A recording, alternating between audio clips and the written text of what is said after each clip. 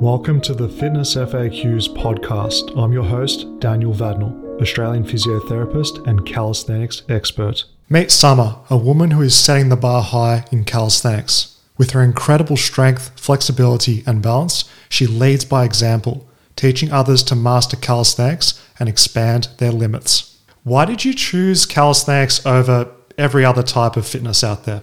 So I really wanted to learn the pull-up. And then the fire from that started because so many people were like, girls can't do pull-ups. And like to my face, were like, girls can't do pull-ups. And I was like, I'm gonna learn a pull-up. Like I have to learn it. Now that you're telling me girls can't, it's time. And honestly, like that's still a big comment that I receive. Like my most popular video on YouTube and my first reel to hit 1 million were just about girls can do pull-ups and not girls compared to boys or anything like that. It's just, we can do pull-ups. And the amount of debate under whether or not a girl can do a pull-up is still crazy to me. Like it's very crazy with the amount of girls who are even doing muscle-ups nowadays for that to still be a debated topic. Why do you think that misconception exists at large with girls can't do calisthenics?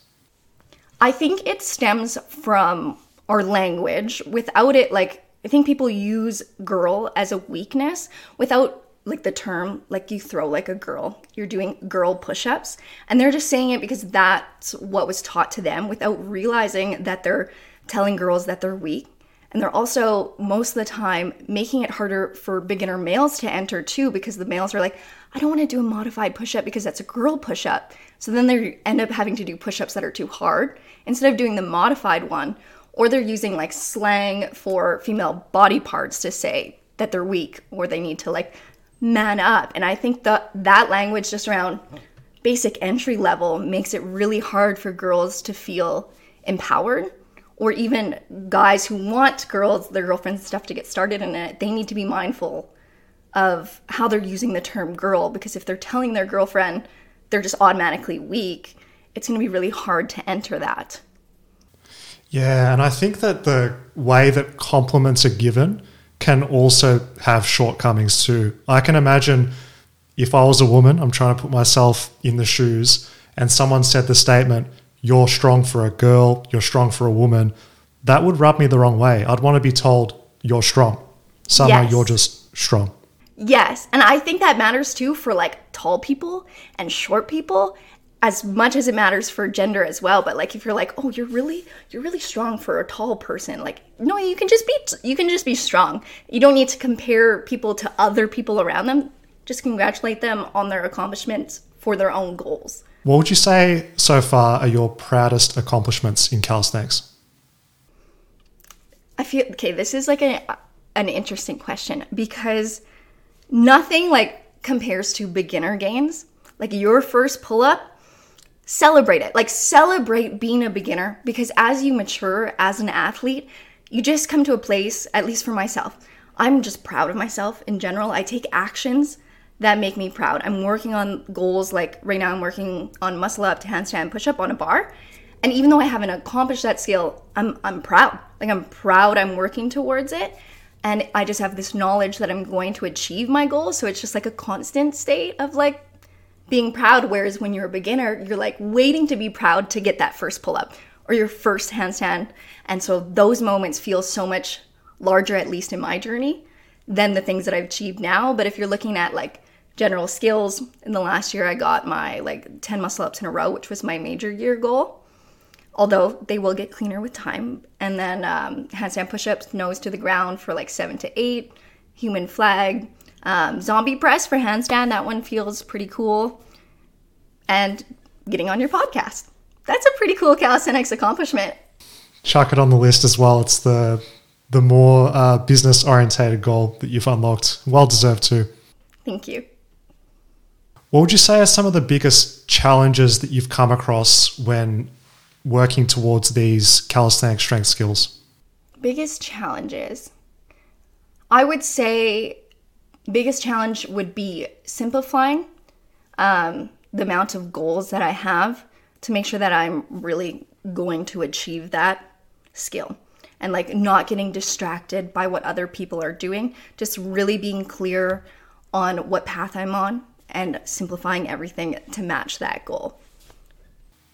Yeah, and that's what I really admire with how you approach your training is given the overwhelming amount of options, exercises, variations that we can work on, you always go, I'm going to work on these things for this whole year. And it's only a few things. Mm-hmm. And that's just because my first year, I was like, I'm going to do everything. And the whole first year of calisthenics, I mean, I could only do like about 10 minutes a day because my wrist needed strengthening. But I was just like, I'm going to do little bits of every single thing, which in the end ended up setting me up for where I'm at today. But it was harder to like achieve things when you're like all over the place and getting distracted. Yeah. What advice do you have for people that can't overcome that? They always change their workout, change their exercises. How can we stay focused and make really solid progress? I think if somebody's struggling with that, it's time to get like a 7-day calendar and every single week write your goals. I like to have my main goal and then the opposite muscle group to support that goal so we maintain structural balance. So if I have a pulling goal, I'll also write down like a pushing goal that's going to help create like structural balance within if I'm training for that goal. But every 7 days, like writing out what am I working towards, that way it's always top of mind. And then when you see people doing crazy things on Instagram, you can just support them and be proud for them without adjusting all of your goals to match what they're doing. Because you're like, I know where I'm going. I'll celebrate you over there, but I'm going this way. So it's time to actually write down what are your goals and keep them fresh until that becomes like, write them down all the time until that becomes second nature. That's fantastic advice because then you can actually tick off the goal once you eventually get to it. I feel most people are in this constant state of, I'm working on this, but I'm also trying to do that. And they essentially spin their wheels. Yeah, or the reason I started writing them out every 7 days was I would hear people say this, and I was saying it as well at the start of my journey, and it's that I always do this, but I'm not getting better. And then when you start to actually write it out, you'll see like, are you really always working on your handstand? Did you work on it once this week? And then you'll start to see the pattern that, oh, maybe you actually weren't working on the goal enough to actually improve. And then you can create adjustments that way. Because I remember I used to be like, I work on my middle splits all the time. And then when I started writing it down, I was like, I did it twice this month. Of course I didn't improve, you know? That's great. And then with that reflection, you can also see what fat you can trim from your program. You're seeing exercise. Why am I doing this exercise if it doesn't serve this goal? It's just making me tired. So that can also help too. Yeah, and then by reviewing all the time as your life changes, you can adjust your goals as well. So if something happens where you can't go to the gym anymore, instead of being upset that maybe you can't work towards like a human flag because you don't have like a proper system for it, now you can review your goals and update them to match your current life situation. Can you explain how ego can hurt our ability to improve and why we should embrace regressions at times? Mm-hmm. So I feel like this is a big issue when it comes to learning skills, and it's definitely something that I have done, and that's why I implemented my 80% conditioning, 20% play, and that's because when we want to do handstands, like you want to do handstands, like you want to practice them and fall and fall and fall. Like obviously you don't want to fall, but you're falling, and that's really fun and rewarding for a little bit actually trying the handstand. But in order to get better at it, we need to do some conditioning work so that the next time we play, the next time we work on our handstand, we actually improve. Whereas if we're only failing, if we're only like, oh no, I don't need those conditioning drills, I can do this, it's going to be really hard to progress that way. Yeah, so you need a certain element of success relative to failure. And it's like a sweet spot, isn't it? Yeah, for sure. And I think too, like lots of people are like, oh, don't try this skill until you have this much strength. You've ticked off, you can do 40 push-ups, blah, blah, blah. I'm like, try, explore. We have different bodies. So it's nice to actually be willing to fail and be willing to explore because you don't actually know how your body is going to react to the skill. Because I've seen people like, I train at a climbing gym because I like the performance-based atmosphere. And I've had people who, I'm like, you could definitely muscle up. You've never done a dip, but I know you could muscle up. And to be like, oh, come try. And they're like, oh no, I can't do it. Like I haven't done the conditioning. I'm like, for sure you can do it. And then they do it first try. But if their ego didn't allow for the play, for the potential failure, they wouldn't have gotten the reward of like, oh my God, I can do this. How do you integrate play into your training? I typically do play at the start, like after warm up. So for me, most of the time, play means handstands or like doing some cartwheels or like trying to learn how to back handspring, which I can't do. But doing those sort of movements for just like the 20% of the time. And then I'm like, okay, now on to conditioning, which will help me with the play. The play for me is the reward of the conditioning. It's the utilizing the strength, enjoying the movement instead of just doing endless pull-ups, push-ups, dips, squats, and shoulder presses. You know, it's the reward of the conditioning. Right. It's like, what is the end, I guess, goal of training period? And for you, it's the ability to move your body in these fun and exciting ways. And it does make more sense to put that at the start when you're fresh and you can practice it in a non-fatigue state and you can choose how much or how little to do.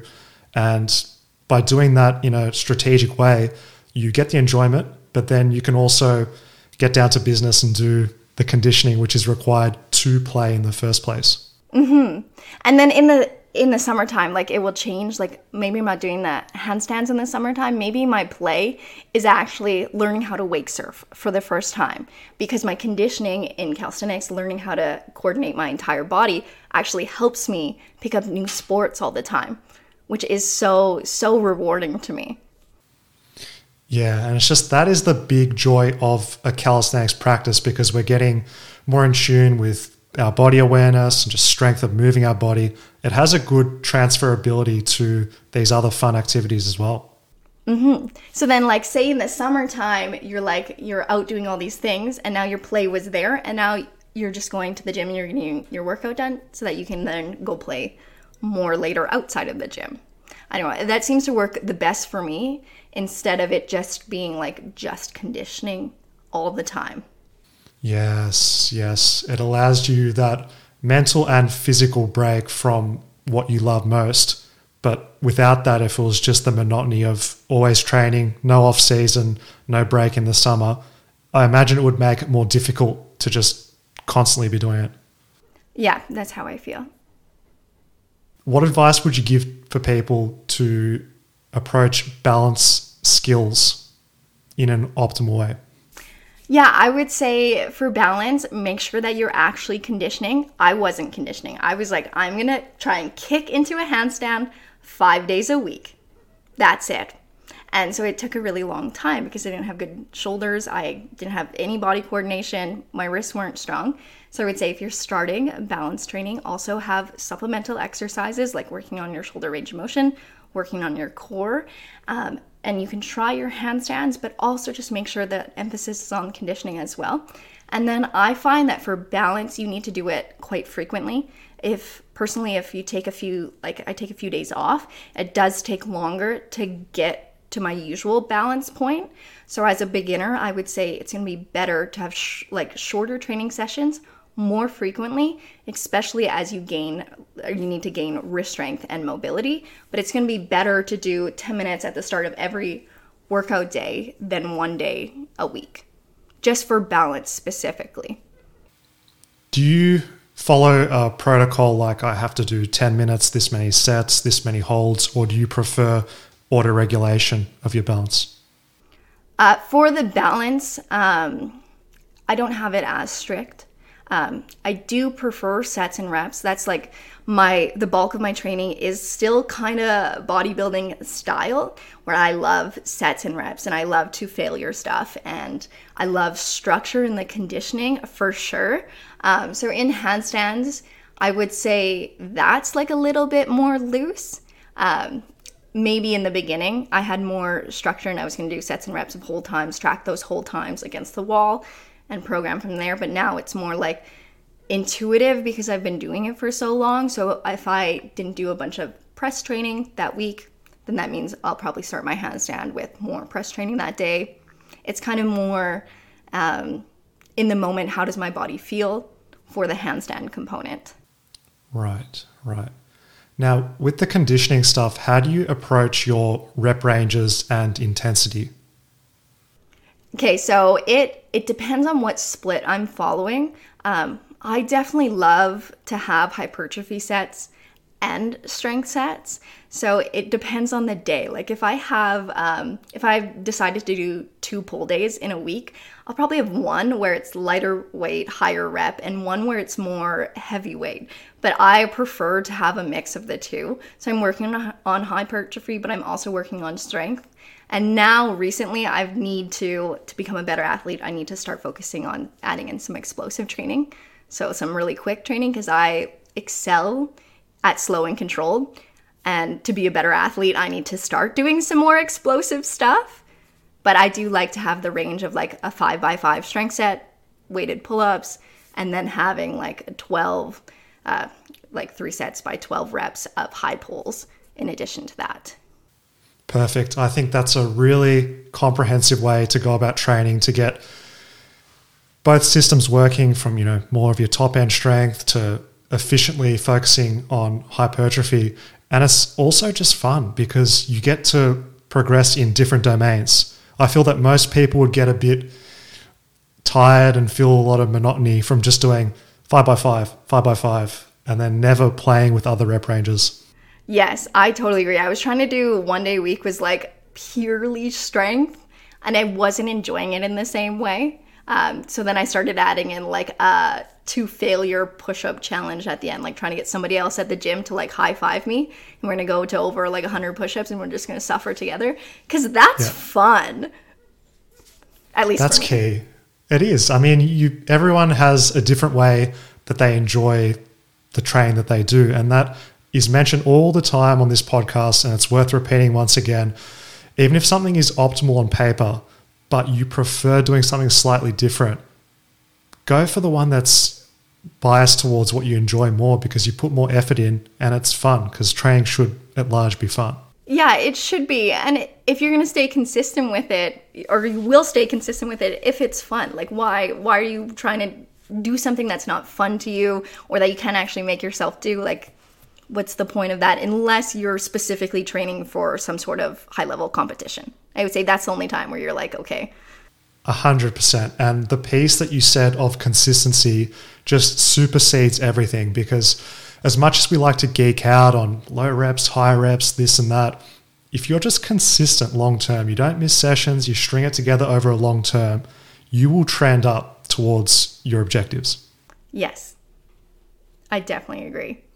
And like the way that I've trained, like I have had many people be like, oh, like, do you cycle your training? Do you ever feel not motivated? Things like that. I think having a training style that I love and having those goals, I actually haven't ever wanted to take a break.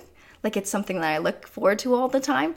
So I think if you're really struggling with your workout routine and showing up, maybe it's time to evaluate your goals. Why are you going to the gym? What is the purpose? How will it make you feel? And then talking with a few different people to find different sets and different rep schemes and stuff that you actually enjoy doing. With explosive training becoming more explosive, how have you gone about approaching this with calisthenics? So I'm just starting it now, mostly with weighted pull-ups. And I've been trying to just do like 1 second up, 4 seconds down. I find with that, it helps to have a metronome playing like on Spotify. You know what a metronome is? Yep. So it ticks and then you can actually listen to it. And when you're doing your negatives, you can be like 1, 2, 3, 4, because it's playing in your ears and that kind of helps. But right now it's definitely working on that explosive training isn't something that I've nailed so far. But basically I've just been aiming to adjust my tempos to actually perform them faster and then adding in a negative. I just am so much like, I just rather struggle through it the entire way and really like tear my muscles and feel exhausted than like quick, even though quick is quite hard. Of course. I mean, that's the inner bodybuilder in you from the early days, but adopting a different tempo for explosiveness is key. Concentric, got to be quick. Yes. Summer, how do you manage your self-expectations with the goals that you set for yourself? I mean, I feel like I love goal setting. Like I love it so much. It's a practice that I learned in high school. It's something I read about all the time. So my goals are usually fairly reasonable. And getting clear on those, I just am setting stuff that I know I will achieve. And then I also am okay to let go of things if they're really not working. Like at the end of last year, I was like, I'm going to learn how to back handspring. I can't do any of that kind of stuff. And I was trying to program it in, and it was just like, I actually didn't make time for it. So although at one point I was like, this is going to be a goal, I had to let go of that goal because it was clear that that wasn't actually what was fun for me. And so I'm personally okay with that, with letting go of stuff if it no longer serves me, and then just setting like goals that I actually know I will work towards achieving. Today's sponsor for the show is Fitness FAQs. Use the coupon code podcast10 to save 10% at checkout when shopping on fitnessfaqs.com. Enjoy the discount and let's get back to the conversation. I just want to highlight that Summer achieved freestanding handstand push-ups, 7 reps. That is a huge achievement. That's strong by anyone's standards. How did you go about approaching this movement? Well, I definitely love bent arm, for sure. Like, I love bent arm skills.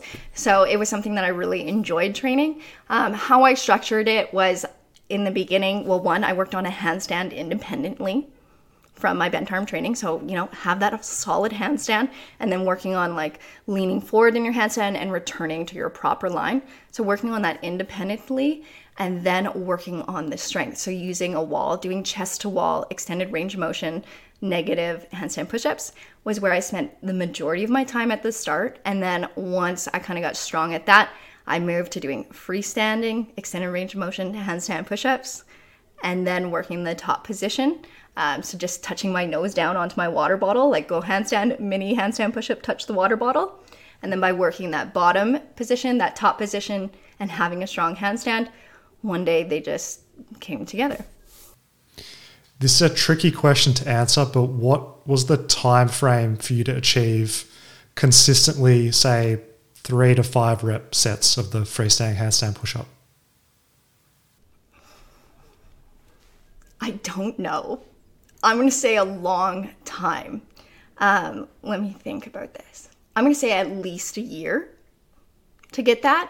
But at that point, I could already handstand. So if you're just starting today and you're like, handstand push-ups are my goal, well, you're going to have to actually just get a handstand first. I think I started intentionally training for it and then got it, I would say, just over a year. Right. Okay. I asked that question just to give people realistic, I guess, time frames, because they would look up to you and the strength that you've built, and they might think it came quicker, longer. A year. Okay. Yeah.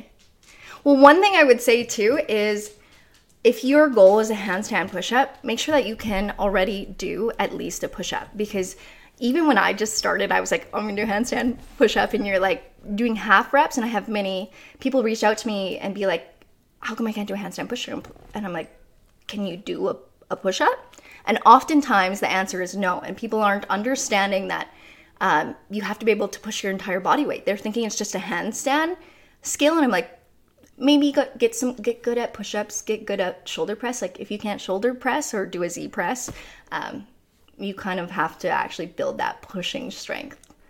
What strength prerequisites would you recommend before people start doing those wall handstand push-ups, etc.? Well, I would urge most people to work on negatives first and have an understanding of the form, instead of, like we've seen in other disciplines like CrossFit, the way that they do wall handstand push-ups is different than doing like a calisthenics freestyle one. So I would urge most people to learn the form first and then do negatives. Like, do negatives instead of throwing yourself up. You're not maintaining proper form. There's no balance involved. So just really focus on doing those negative skills, be able to handstand, be able to have, like, I would say, excellent amount of push-ups. Of course, there's other, like, it's more vertical as well, so you would have to have a strong shoulder press, but lots of calisthenics athletes aren't working on their shoulder press. So I feel like I don't have a good specific range to answer that question. What would you say? I would say, a decent base level of push-ups. Like, if you can't do 20 comfortably, you don't have even a surplus to warrant working on movements that have direct carryover, being, like you said, an overhead pressing movement with weights, or dips I've found to be the weighted calisthenics base that really helps with handstand push-ups. Yeah, that's very true. And I also, do you think for handstand push-ups, would you say straight bar dips more, or would you say regular parallel? I would go with the parallel bar dips just because it's easier to overload it. So although, as you said, straight bar dips, when done with tucked elbows, would have decent biomechanical transfer, it's just a bit awkward to load it up and go heavy. So that's why more often than not, people do the parallel bar dip. Yeah, that makes sense. I did a lot of straight bar dips because there's like this kind of other component in it where I had to know more where my body is and have more intention through my body. But you're right, it's way easier to load the parallel bar dips. This just goes to show that you could talk to 10 experts on calisthenics and likely you're going to get 10 different opinions of how to go about doing it. But to not overcomplicate it, I think we all agree that you need sufficient pushing strength in a couple different planes, horizontal and vertical, and then you also need the balance freestanding. Once you have that base with push-ups, dips, overhead press, a freestanding handstand, then you can justify doing the wall stuff, as you said, with negatives, etc. Yeah, and making sure you have good control of your core. I'm not saying like you need to flex your core, have it braced, but have good like spinal awareness and be able to go from that arch to hollow body position so you're not doing a lot of compression on your low back while you're doing the wall handstand push-ups. So I would say definitely having like a good hollow body as well, like in order to go to the wall. How much does abs/core training feature in your calisthenics practice? I actually, now that I share more pictures of me flexing, I didn't used to, but now that I share that, I get a lot of questions on what's my ab routine? Like, what is it? And I'm like, I do calisthenics. I try and do all my exercises where I'm paying attention from my hip to my shoulder, like right across my body. I'm trying to engage and do all these compound movements. And that's why I have like a strong core, or what I would call a strong core. It's just because I'm actually using it in all the movements, or at least I'm trying to. So I don't have too much isolated core work. I definitely love hollow bodies and arch bodies, but now at the level that I'm at, I'm not doing those quite as much. Do more things like dragon flags. But of course, when you're doing a dragon flag, your lats are working. Like, it's not just core, right? Like, it's still a compound movement and other things are being strengthened as well. So I think from other people looking in, they would think I do a lot of like 6-pack exercises, but it's more like the utilization of my core throughout my training.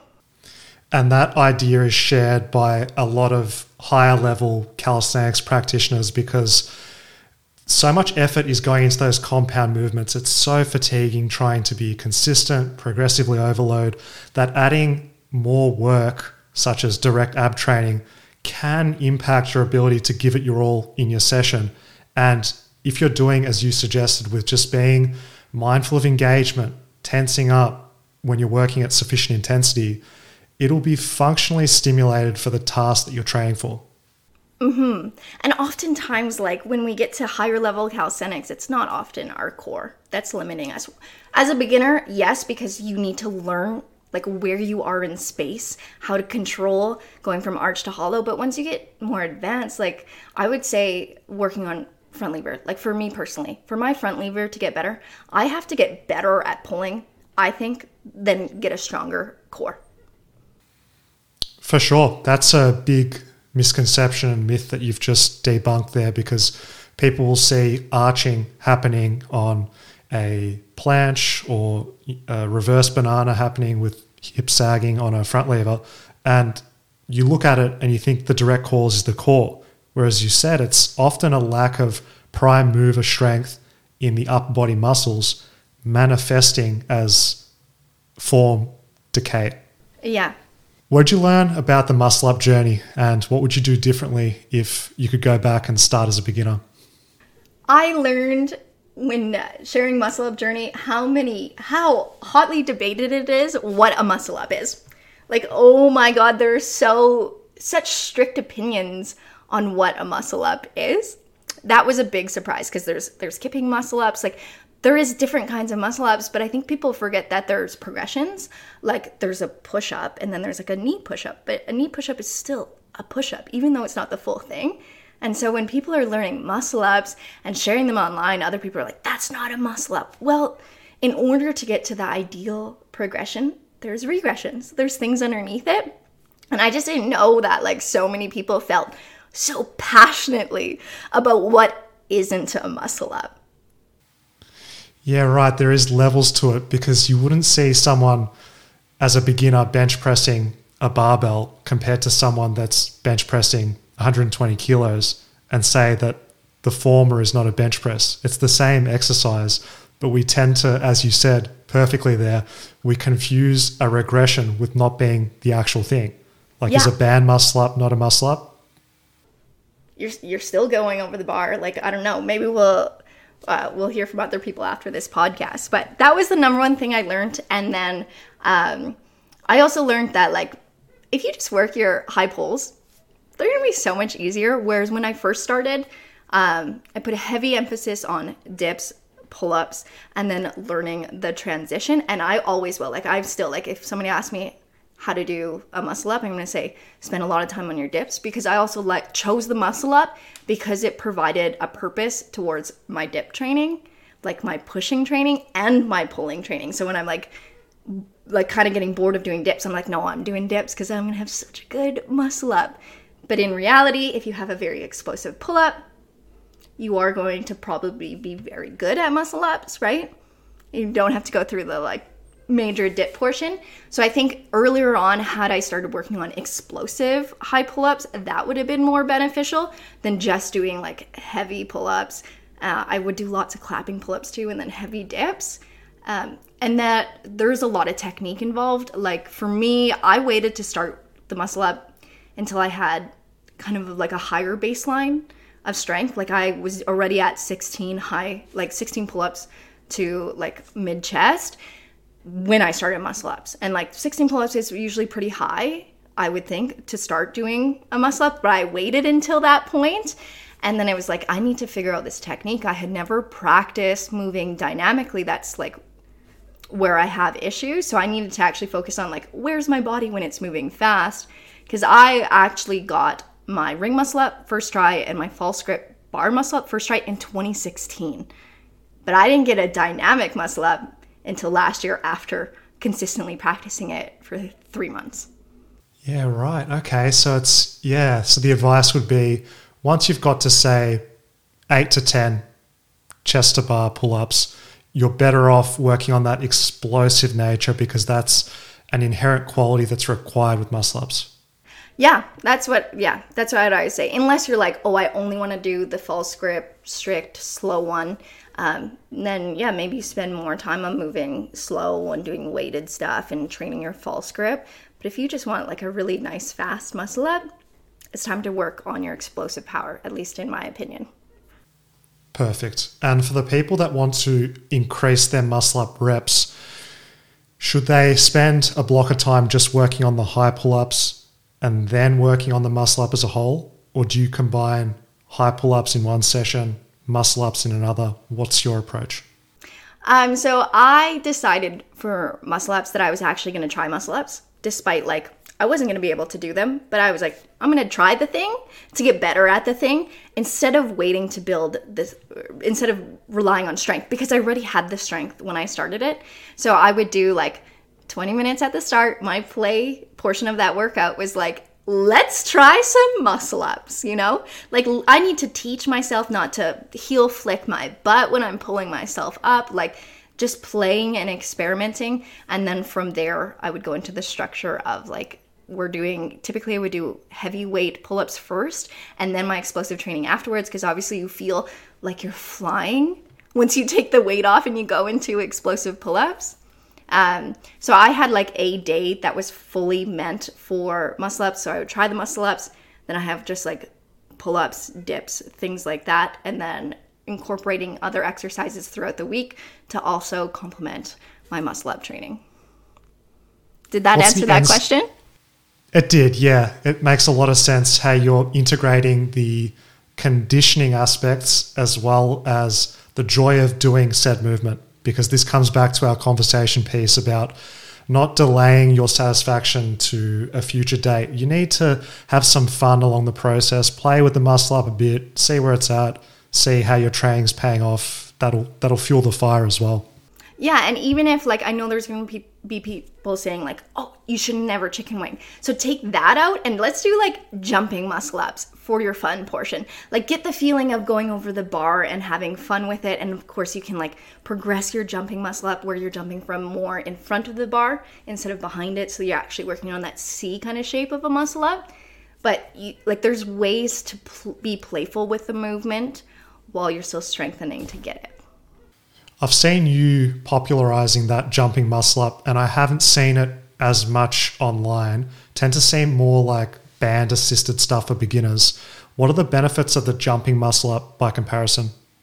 Okay, so I've had so many people ask for beginner muscle up drills, but to me, to be a beginner at muscle up, you already have to have a certain amount of strength. It's not accessible to an actual untrained beginner. And so I was like, okay, here's a way for a very low level beginner to have fun, to go to a park, stand at like a bar and just like slightly jump over it. And that way they still get to be playful and try these movements. And jumping muscle up is just more accessible than being like, okay, let's use a band, because the band can also be quite scary if you use the wrong band and you don't have control of your body and now you shoot yourself up.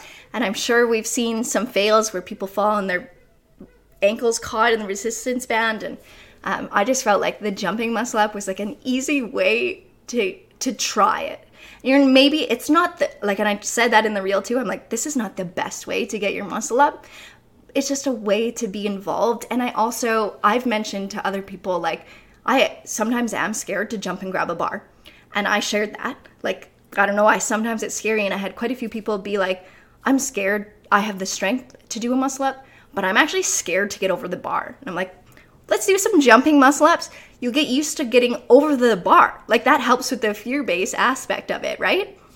It's that exposure to the scary stimulus, if you will, of getting up and over the bar. And if you can do that on a lower height, then you can get your body used to that motion without the height aspect, which is, as you said, scary for most people. Yeah, so I'm definitely a fan of trying the jumping muscle ups. How do you manage your nutrition to support performing at such a high level with calisthenics? I feel like the way that I think about food is definitely not as common within the fitness community. It might surprise most people. I don't focus on protein at all. I don't take protein powders, nothing like that. For me, like, I focus on getting enough calories, having calorically dense foods. I try to eat only whole foods, and my main focus overall, like when I'm going to the grocery store, is diversity of nutrient intake. And I find that going from eating a bodybuilding meal, how I used to eat, where I had the same breakfast, lunch, and dinner, and I really didn't know how to cook much, to now where I'm like, okay, this week I'm going to buy a unique vegetable. I buy like one unique one a week, like one that's not a staple. So some weeks it's like a random eggplant, some weeks it's a cabbage, things like that. So I just make sure that I have a diversity of nutrient intake. I have different types of milks, of plant milks every single week, and that kind of has tremendously helped my health overall, and make sure that I have like enough vitamins to support my needs. And then obviously I work out quite a bit, so I focus on like, how do I have more calories? So my oatmeal itself is 1,000 calories because I'm doing full fat can of coconut milk and maple syrup. Go summer.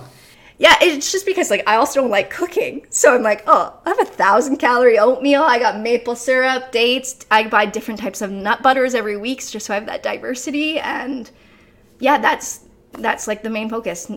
Nutrient diversity, getting enough calories, adding some tahini into things, having some maple syrup before a workout so I have extra sugar in my body to help perform. And that's kind of my ideology on it. How long have you been following that more plant-based nutrition style for now? I don't know the exact day I started. I have it in the archive somewhere, but I think it's been 4 years that I've been fully vegan and all mostly plant-based or whole food. I'm not a big fan. Like, I just like when things taste like food. Like, I love air fried vegetables without any oils. But that being said, if I worked out more that day, I might add oil just so I have more calories within the meal, and just be mindful of that. But yeah, my health, my muscle size has changed tremendously since switching. Just goes to show the common principle that's behind any sound nutrition philosophy is coming from a place of sustenance as opposed to deprivation. Mm-hmm. And I think that's the biggest change for most women, is that like we often need to eat more. In high school, and my mom and my aunties and stuff, everybody was like, eat less, eat soda crackers. And that was like the biggest challenge in order to get more muscular, to actually support my workouts and have consistent energy throughout the entire day, was like, you need to eat way more food. Like, you can't eat like a toddler. Like, I think a toddler's, you can fact check this for sure, but I think a toddler needs like 1,200 calories. So if you're an adult and you're eating the same calories as a very small little person, you might have to think about eating more. At least that was for me. I eat tremendously more calories than I did before. Who are the top 3 calisthenics athletes that are women that inspire you the most? I would say this is like an interesting question because there's so many amazing athletes who aren't content creators. And I am on like a huge mission I have a blog, and I'm trying to get together all these female calisthenics athletes and put them on there as a resource for other people to connect with, because being a good athlete doesn't mean that you're going to be good on Instagram, or it's not where you want to put your energy. So I'm trying to like find more people who are just athletes. But the first thing that obviously comes to mind is Malin. Malin is an incredible athlete. I'm sure we all know her. Like, she's such a good all-around athlete, and like everything she shares, I quite like Malin. And then I'm gonna say her name wrong, but I think it's Alicia. Have you heard of her? Yeah, and she was just competing with Malin, and she's quite young as far as my knowledge goes, and she is absolutely phenomenal. So strong, such a good all-around athlete as well. And then I just came across, in my search to try and collect more athletes, across Valentina Di Michele. I'm going to say her name wrong too. She has a beautiful front lever to planche. It's so amazing to watch her do it. So effortless. And then, there's also going to say her name wrong, Stephanie. She just did a one-arm planche. Yeah, very cool. And then there's a few women that I follow who are just working on getting their first pull-up, and I'm inspired by them and their consistency and their dedication. So somebody doesn't always have to be the best in the world for you to be inspired by them.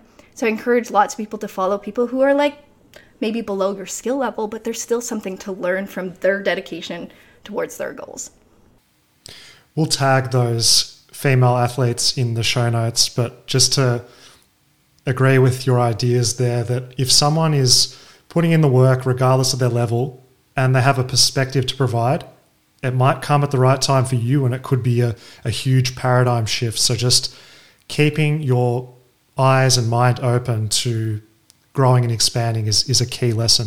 If you could go back and start all over again, what would you do differently with calisthenics? I'm honestly so happy with my journey. There's definitely so many mistakes that I made, but ultimately they led me to the point where I'm at. But if I had to be like, okay, very strict and actually give you an answer instead of a wishy-washy answer, I would say more time conditioning, less time just messing around, less time getting distracted by every single thing that you can do with your body. Like, it's hard. It's going to be hard as an adult to get really good at tumbling and really good at rings and then really good at dynamic moves like freestyle calisthenics. So I would say just narrowing down at the start and then actually devoting a ton of time to conditioning instead of just playing, instead of just like ego, like trying things that were too hard. Summer, where can people find out more about your work? I'm quite active on Instagram. They're all Summer Fun Fitness. I have a website, summerfunfitness.com, where I have tons of free workouts just to try and actually help people. So if you're looking for organized matter, summerfunfitness.com, and then I have YouTube as well. Great chat. I really appreciate hearing your wisdom. Keep crushing it with calisthenics and can't wait to see you evolve. Awesome. Thank you so much for having me. Thanks everyone for listening. Visit fitnessfaqs.com to master calisthenics and become a bodyweight pro.